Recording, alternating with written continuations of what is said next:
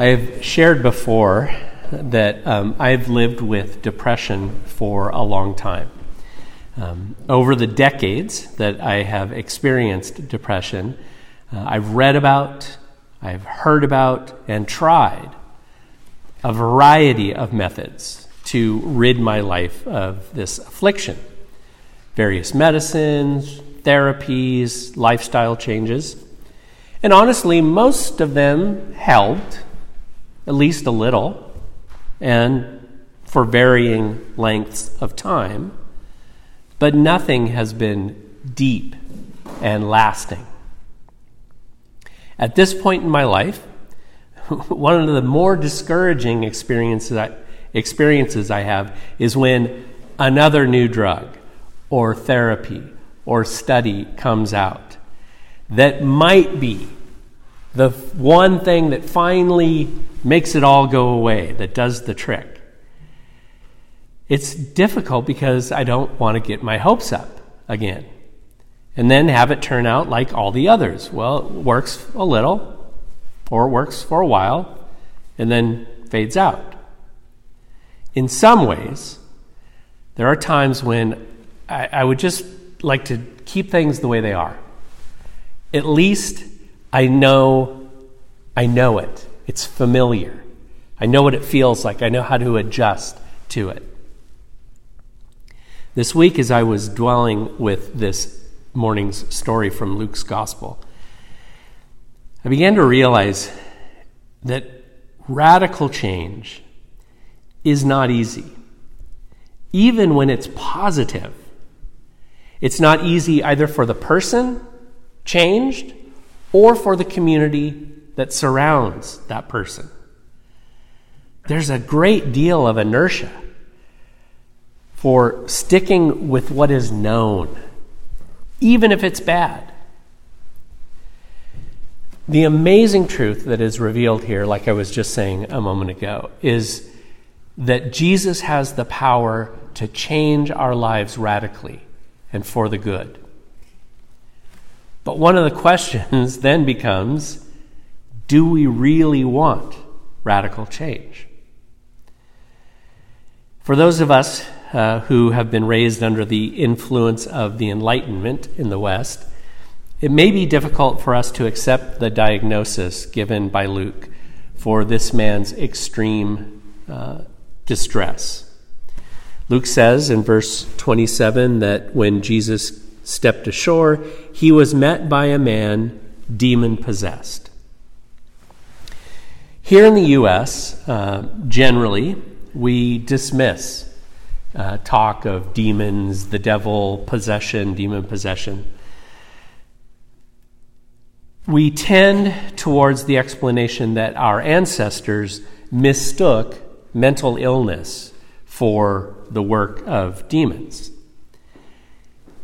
I do believe, however, that it would be wise of us to at least leave ourselves open to the possibility that we may not have a full understanding of all of the powers that are at work in our world. There are plenty of cultures today on this earth that live in the midst of spiritual forces that are unknown or unacknowledged by us. I personally had experiences in China when I was living there in the mid-'80s that I had never experienced in the States and haven't ever experienced again since I've been back.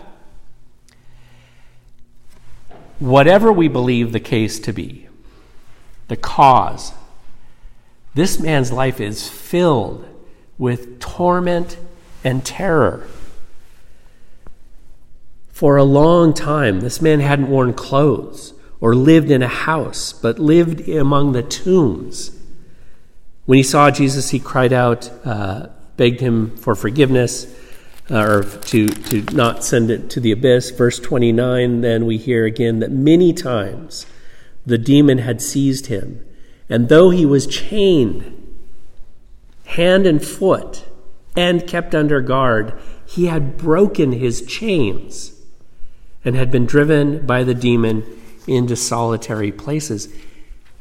Imagine living this way. What kind of thoughts must go through a mind that disturbed, or hallucinations? John Calvin writes, "This wretched man was kept among the graves by an unclean spirit, that he might have an opportunity, that the demon might have the opportunity of terrifying this man continually with the mournful spectacle of death, as if he were cut off from the society of men and women already, and already dwelt among the dead." To add to the picture of the horror in this man's soul, when Jesus asks him in verse 30, "What is your name?" "Legion," he replied. A legion was the name of a unit of 6,000 Roman soldiers. We have to remember that this was an occupied territory under Roman rule. William Barclay leads us toward a frightening possibility. Doubtless, this man had seen a Roman legion on the march, and his poor, afflicted mind felt that there was not one demon, but a whole regiment of demons inside him. It may well be that the very word haunted him, because, very possibly, he may have seen atrocities carried out by a Roman legion when he was a child. It is perfectly possible that it was the very atrocities which left a scar on his mind. Some of the things that we're hearing about coming out of Ukraine are the kinds of things that occupying armies have carried out for centuries. If we met a man this disturbed, how many of us would think that this man's life could change radically for the good? I mean, I know that I have seen, and that we've all seen, men and even some women on the streets of Seattle terrorized in this way. And I'll admit that when I encounter someone anywhere close to this level of terrorized existence, I find it hard to view any possible future for them, any possible positive future for them. Thank God, Jesus is not us. When he met the man, he didn't turn his back. Instead, after he asks him his name, the man says Legion, and begged him repeatedly not to order them into the abyss, Jesus let them go into the herd of pigs that were nearby. But he commanded them to come out of this man. And when they came out, they went into the pigs, and the herd rushed down the steep bank into the lake and was drowned. But then we see later in verse 35 that when the townspeople came back, they found the man from whom the demons had gone out, sitting at Jesus' feet, dressed and in his right mind. What an amazing transformation. In this story, Jesus reveals that he has the power to bring healing and to bring wholeness to even the most horribly afflicted of us all, whatever the cause of the affliction. Even demonic spirits know and obey Jesus. I mean, when Jesus first encounters the man, the demons say to him, or recognize him. The man says, "What do you want with me, Jesus, Son of the Most High God?"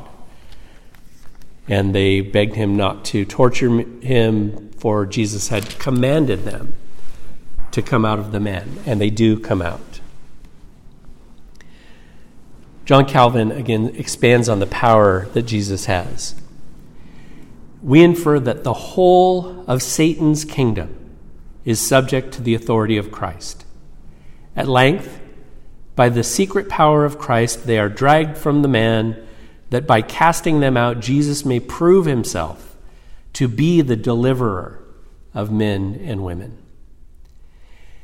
It's significant that our story for this morning, the way Luke tells the story of Jesus' life, this story takes place immediately after Jesus has calmed the storm on the Sea of Galilee. So he calms this frightening storm, physical storm on the Sea of Galilee, and then he encounters this man who is living in a storm of terror and calms him and his whole life. Those two stories combined reassure us that Christ can bring peace and calm to any of the great troubles of our lives. Jesus is able to bring radical change for good. However, a wise professor of mine once warned us students of the danger of change. He was teaching pastors about what they might face when they came into a new church and immediately changed the color of the carpet. That was just one example of many. However, change in general, he was warning us about, and his quote was, "All change is experienced as loss and responded to with anger."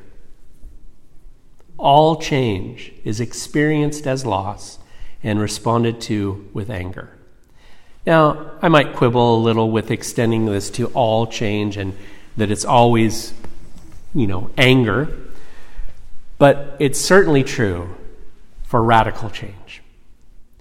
And we definitely see that in this morning's story. When the townspeople come out and they find this man whom they've known as this demon-possessed, crazy man that's living out amongst the tombs, calm and peaceful and sitting at Jesus' feet, dressed and looking and acting normal, we hear they were afraid. In fact, as the story gets around even further, that the person that everybody, I'm sure, in the town knew that lived out amongst the tombs has been cured, the whole town came out and said, "Leave us, Jesus. Please, we don't want to mess with whatever it is you're doing." They didn't want change that radical. Some commentators think that the town folks are disturbed simply by the dramatic change in this man that they have known. Some think that they were upset by the loss of their livestock, and they don't want Jesus to cause any more economic upheaval and loss. Either way, Jesus had radically changed the way things had been, and the townsfolk did not like it. And they want Jesus to leave before he changes anything else. I love that the stories of Scripture are so authentically human. They allow us to see ourselves in them, and they allow us to admit our imperfections because we see we aren't the only ones. When it comes to radical change, we can often be like the townsfolk in our story. When it actually happens, it can be scary. It can be disrupting. It can be disorienting. And yet, deep in our hearts, we still long for it, for ourselves, for our community, for our world. This story reassures us that Jesus can affect radical change, true and lasting change. Like the man in this story, many of us have afflictions that we long to be rid of, or we have habits or behaviors that we wish we didn't have, or someone we love is deeply troubled. Maybe we've tried a number of ways to do it ourselves, but haven't been successful. And maybe now, It even seems that it will always be a part of us. In Christ, there is always hope. There is always hope. Jesus has greater power than any storm we will ever face, physical or spiritual. The words of Psalm 46 direct us to our comfort. God is our refuge and strength, an ever-present help in trouble. Therefore we will not fear, though the earth give way and the mountain fall into the heart of the sea, though its waters roar and foam and the mountains quake with their surging. We will not fear. God is our ever-present help, our refuge and our strength. And God says, be still and know this. Be still and know me. As I said with the kids, it doesn't always happen this side of death. Or it can take years and years. But Christ has the power over everything that we will ever face. And so in this particular time and place, for us, for our community, for our society as a whole, that New Testament passage, Paul's words to the Ephesians, become my prayer for us all. For this reason, ever since I heard about your faith in the Lord Jesus and your love for all the saints, I have not stopped giving thanks for you, remembering you in my prayers. I keep asking that the God of our Lord Jesus Christ, the glorious Father, may give you the spirit of wisdom and revelation, so that you may know God better.